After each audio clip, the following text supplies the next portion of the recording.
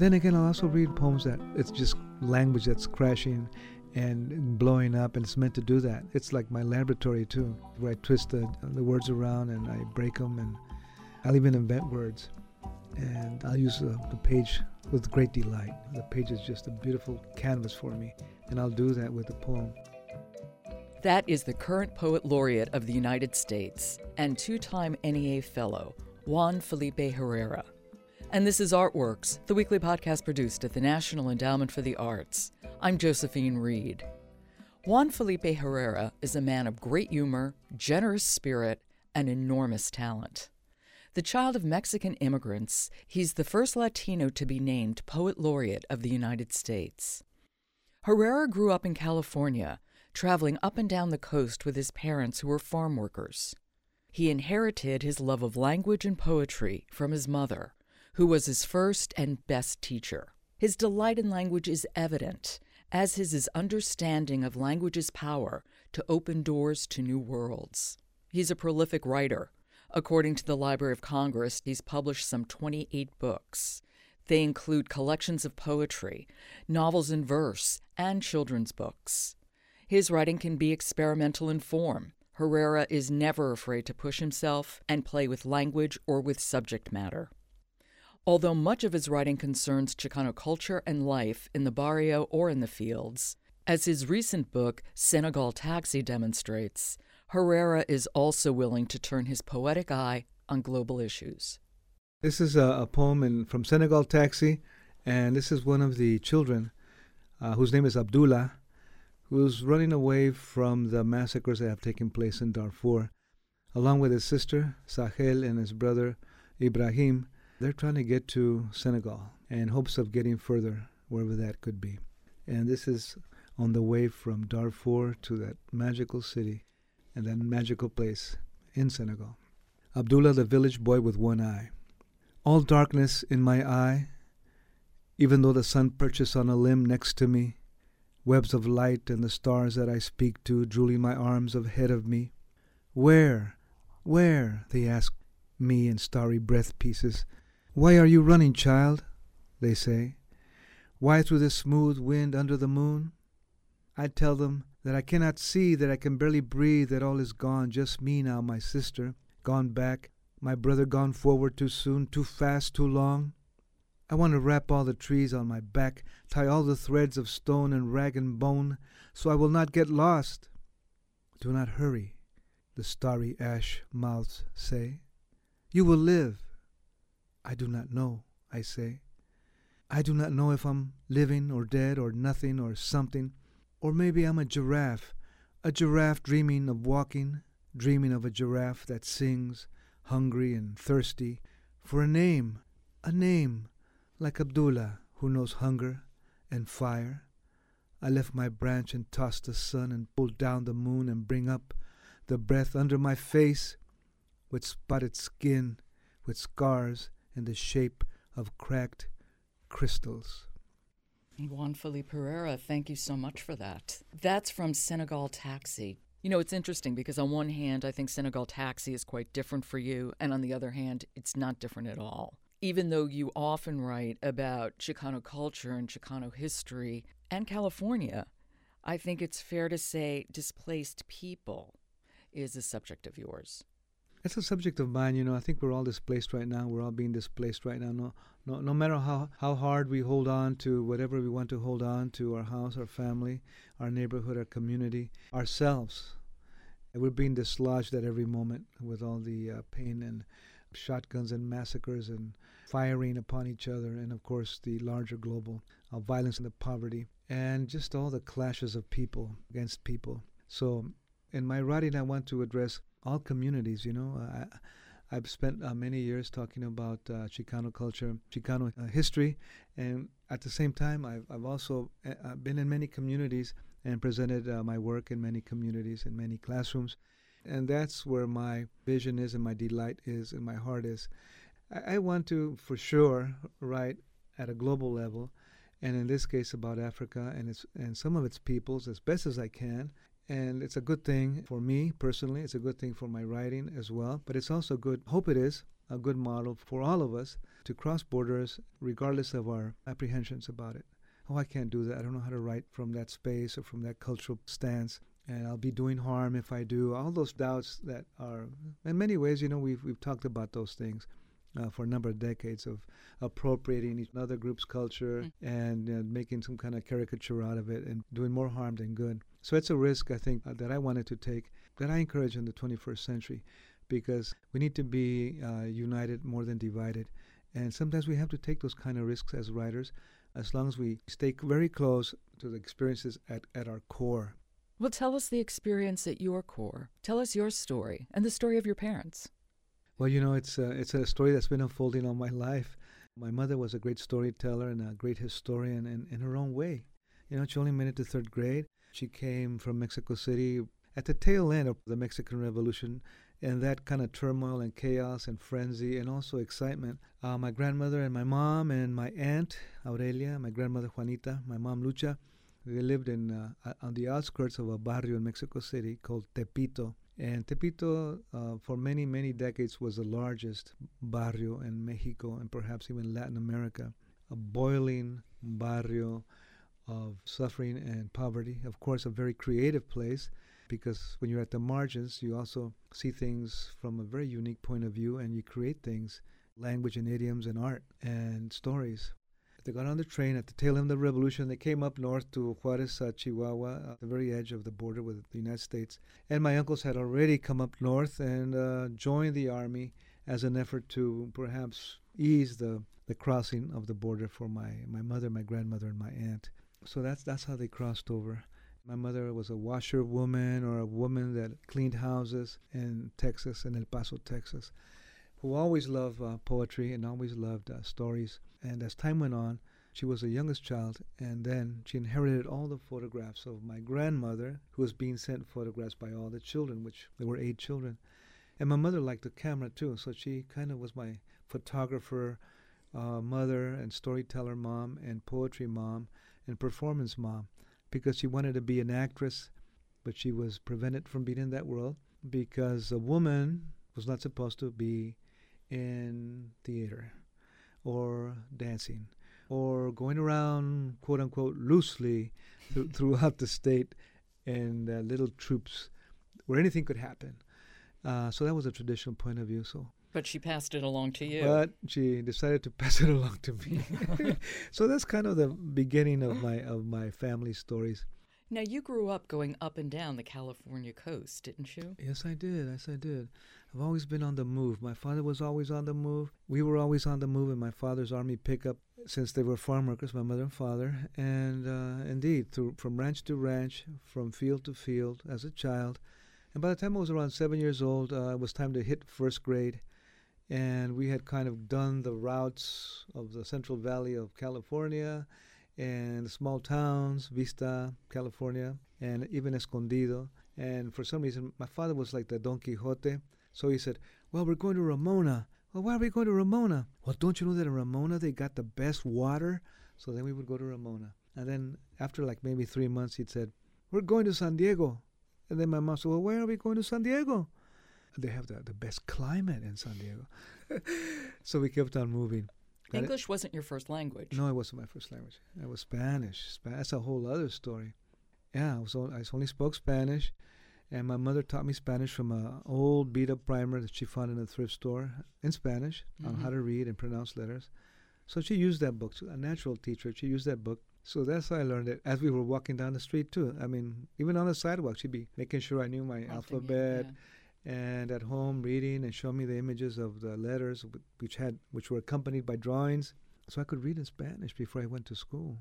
But once I was in school, it was not allowed. I was not allowed to speak in Spanish. And if I did, or if I was late, which I was the first day, and I spoke in Spanish the first day because I didn't know what was going on, my father just pointed me to this big cement building. He said, there's a school. There it is. Ándale ahí. Vámonos. Because he had, as a 14-year-old, he had jumped on a train from that little village in Chihuahua, and he made it all the way to Denver. And in Denver, he stepped out of that train, and he did the same thing. He had to look at buildings and find out where to go and how to get things happening. Now that I think about it, that's what happened to me. It was harsh, let me tell you. I was spanked. I was hit with a ruler, told to speak English. So I had to deal with that. Until Mrs. Sampson in third grade. And I wrote a children's book about her. Explain to the listeners who Mrs. Sampson was Well, in your Mrs. life. Sampson is my third grade teacher. I wasn't really speaking anymore because it was kind of a difficult world. You're going to face some consequences, especially in Spanish. So in third grade, she goes, John, come on up and stand in front of class, okay? I want you to sing a song. I said to myself, sing a song? I can't even speak in class, and all of a sudden I'm asked to be singing a song?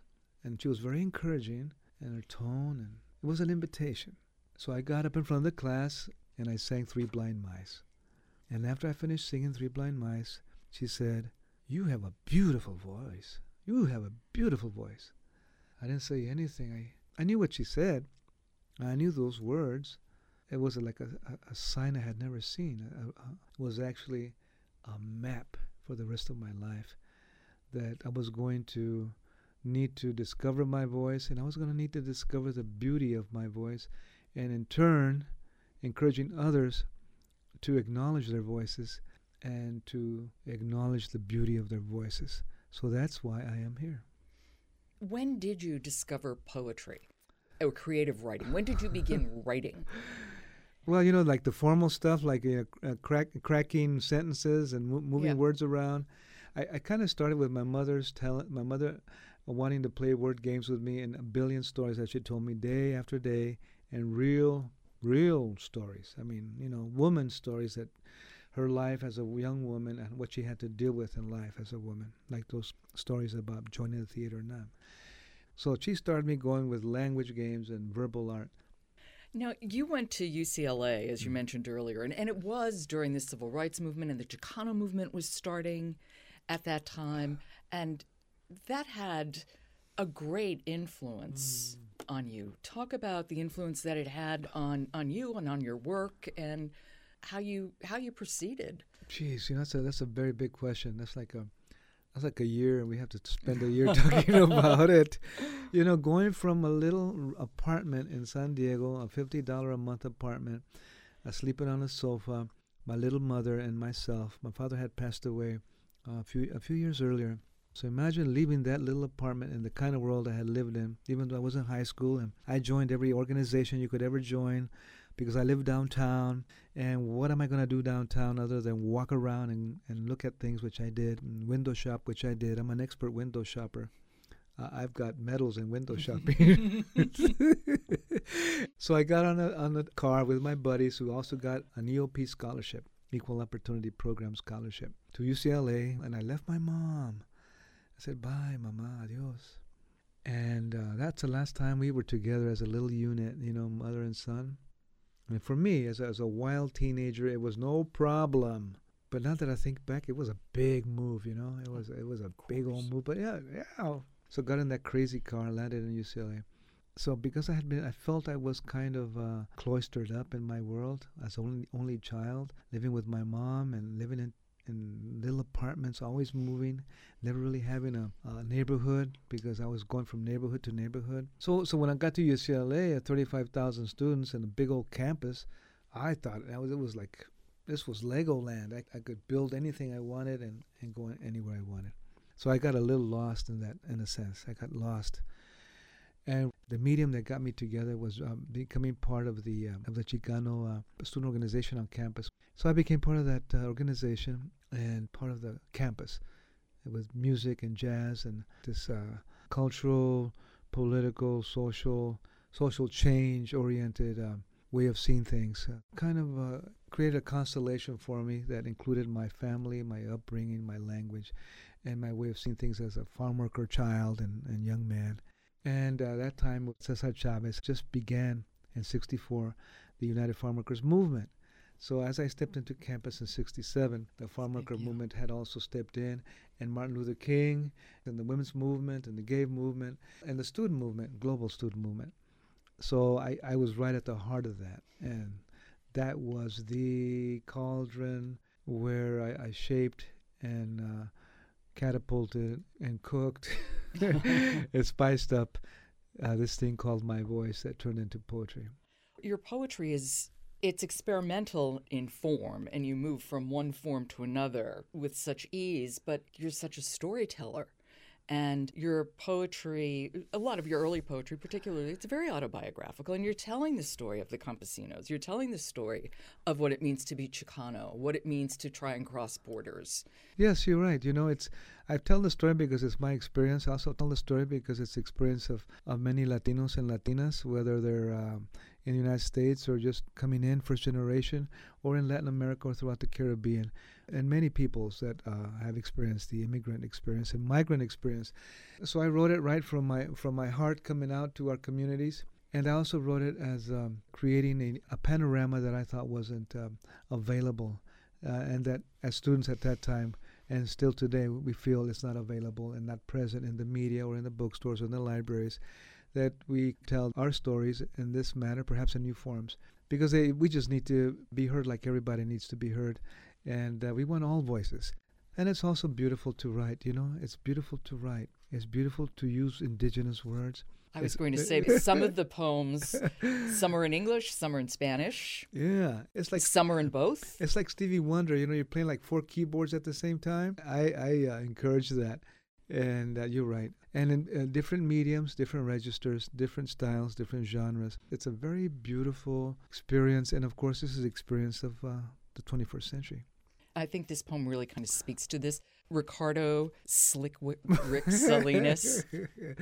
I think that gives a good sense. I was looking for it. Sorry, I should have marked it better. Ricardo Slick Rick Salinas is a really great friend of mine. He's part of a performance group called Culture Clash. And this poem is kind of being involved in this cultural fair on 24th Street in the Mission District in San Francisco. And it used to take place every year. It may have changed. Ricardo Slick Rick Salinas was a rapper. He was also a rapper and a performer and also a DJ. Rapping at the 24th Street Fair in San Francisco, and the year must have been 1982. You look so slick in your hot lemon parachute pants and your cut-off tank, dude. The Aquellas and Dominique doing a spin on the staging. I remember when you were writing love letters to her. That's what I'm saying. And I had Margie's photo on the wall back in that sugar shack on the hill. When we were doing teatro for Luis Valdez, the wall looked like some kind of 1969 North Beach poster shop. But they closed them down, and the teatro season is over. Except for Herb. He just got a gig with Teatro Esperanza, right? It's not a movement anymore, carnal. Not really a street fair either. It's something else. You know what, Slick? I got a feeling your rap got through the cut on the Great Wall where despair set in long ago. Good times. We had good times. Good poem. Thank you so much. Yeah, we were in Teatro Campesino for a season. But what you do with your poetry is it's so accessible. And often with experimental poetry, one feels that the poet is writing for him or herself. And this is me, speaking just for me. What you do is you include us. You're like putting your arm around us and saying, here, you might not have looked at this before, but look at this with me. That's true. I believe in that. I believe in that. I believe in, when you're reading, I believe in communication. I read, in front of audiences, and sometimes I'm reading something really deep and really heavy, and you got to look up at the audience on occasion. And I look up, and the audience's faces are like sad, and they're like sallow, and I sometimes cry, and I go, yeah, this is a good poem, I think, but you know what? I don't think I want to be part of making an audience look like that. Geez, looks like they're suffering out there. So I get involved. But not everyone's like that. Responds like I do. I remember touring with Ramiri Baraka, and he read like he was on fire everywhere he was. Didn't matter if he had 2 people or it was a standing room only with a line going out the cafe or reading.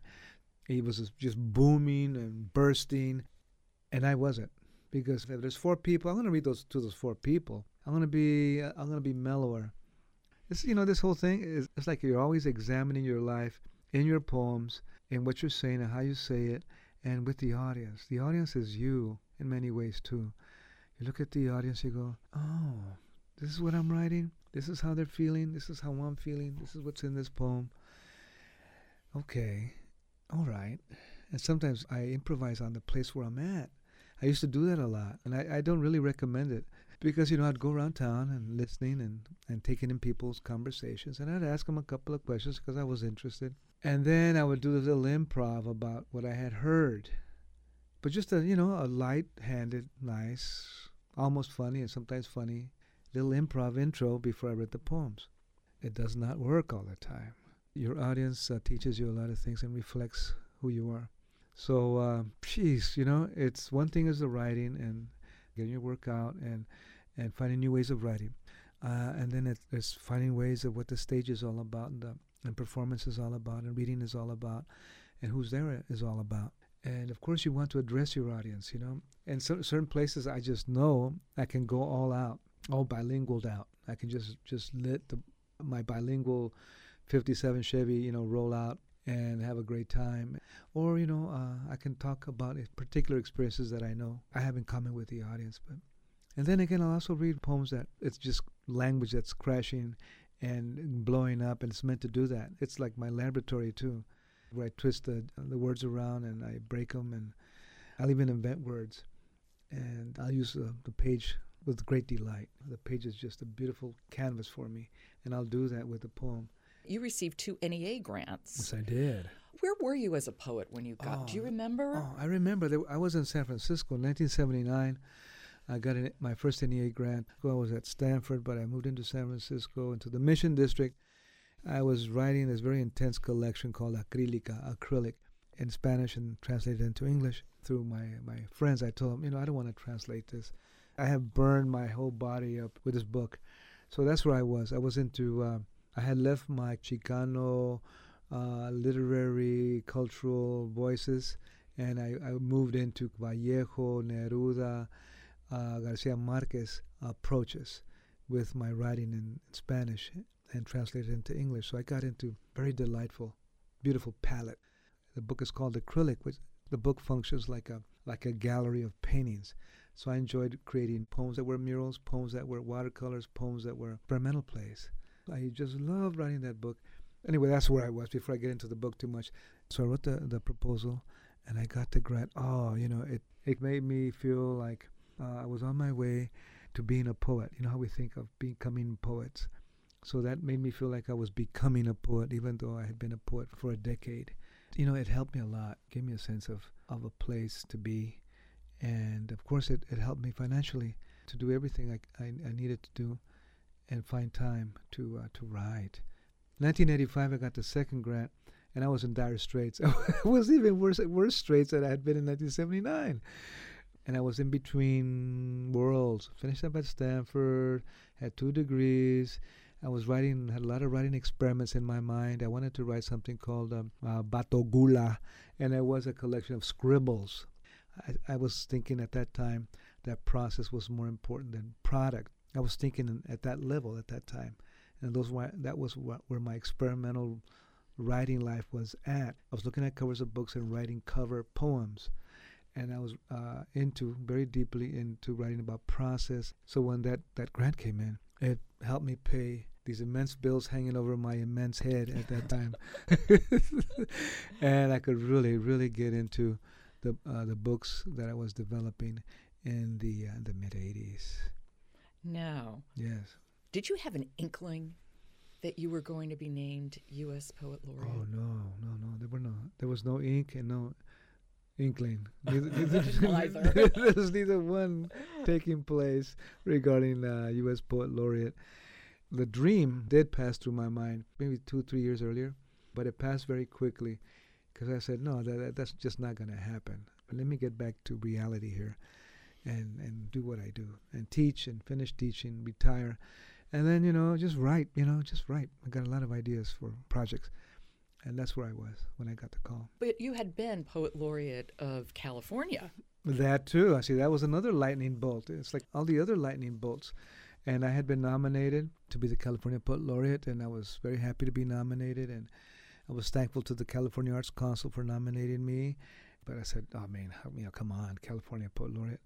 The projects that you did as Poet Laureate of California, such as the most incredible and biggest and most amazing poem on unity in the world. Yes. And how do you not love that title? Never mind the concept behind it. That's right. Which is a poem that's written by California residents. That's right. Can we look at your projects as Poet Laureate of California as an indication of what you might do as U.S. Poet Laureate? Yes, you can, because it's all about including people, and it's all about honoring people's languages and voices. It's all about honoring everyone in the United States, their vision and what moves them and their reflections and their inspirations. They're some of the deepest things we have in our lives, in our fast, rushing, working hour, day-to-day, obligations, is those set of reflections and that, soft, soul-like heart that beats and dreams and feels. That's where the poetry is, and that's who I am calling. I'm calling everybody's heart to speak out. So in a way, that's going to be very similar. The banner is a Casa de Colores, House of Colors. This includes everybody, not just 2 or 3 colors, all languages, and all voices. I feel like we'll be in very good hands, Juan Felipe. And I want you to read one more poem. Okay. One of the letters to Victor. Oh, yes. Oh, yes. Oh, Victor Martinez was a beautiful, extremely brilliant. He was a guy I would go to and talk and ask about what on earth is Heidegger talking about. He could churn it out. He could crunch it. And he was a really good-hearted man. He passed away in 2011, lung cancer, and I felt it, and I miss him. But he knew about these poems. Undelivered Letters to Victor, number 9. I want to rock in Teddy Matthews' America, in his hula palace. Remember Teddy Matthews? Teddy out gay talking about Nicaragua, doing the reading series at Modern Times. Teddy working hard through AIDS, through pain, and in the end, with gaunt face, febrile fingers, and starry eyes, Teddy's drawn face calls, and his clear eyes peer through me. Battles, missions, random intersections, chaos, time, and culture boosters, explosions. I want writing to contain all this because we contain all this. Is this closer to what you mean by saying we are Americanos? Is this your mission? Victor, I'm going to say it. No more movements, nothing about lines or metaphors or even about quality and craft. You know what I mean? Juan Felipe, thank you so much. And congratulations, truly. I was Thank you. So thrilled. It's an honor. Thank you so much.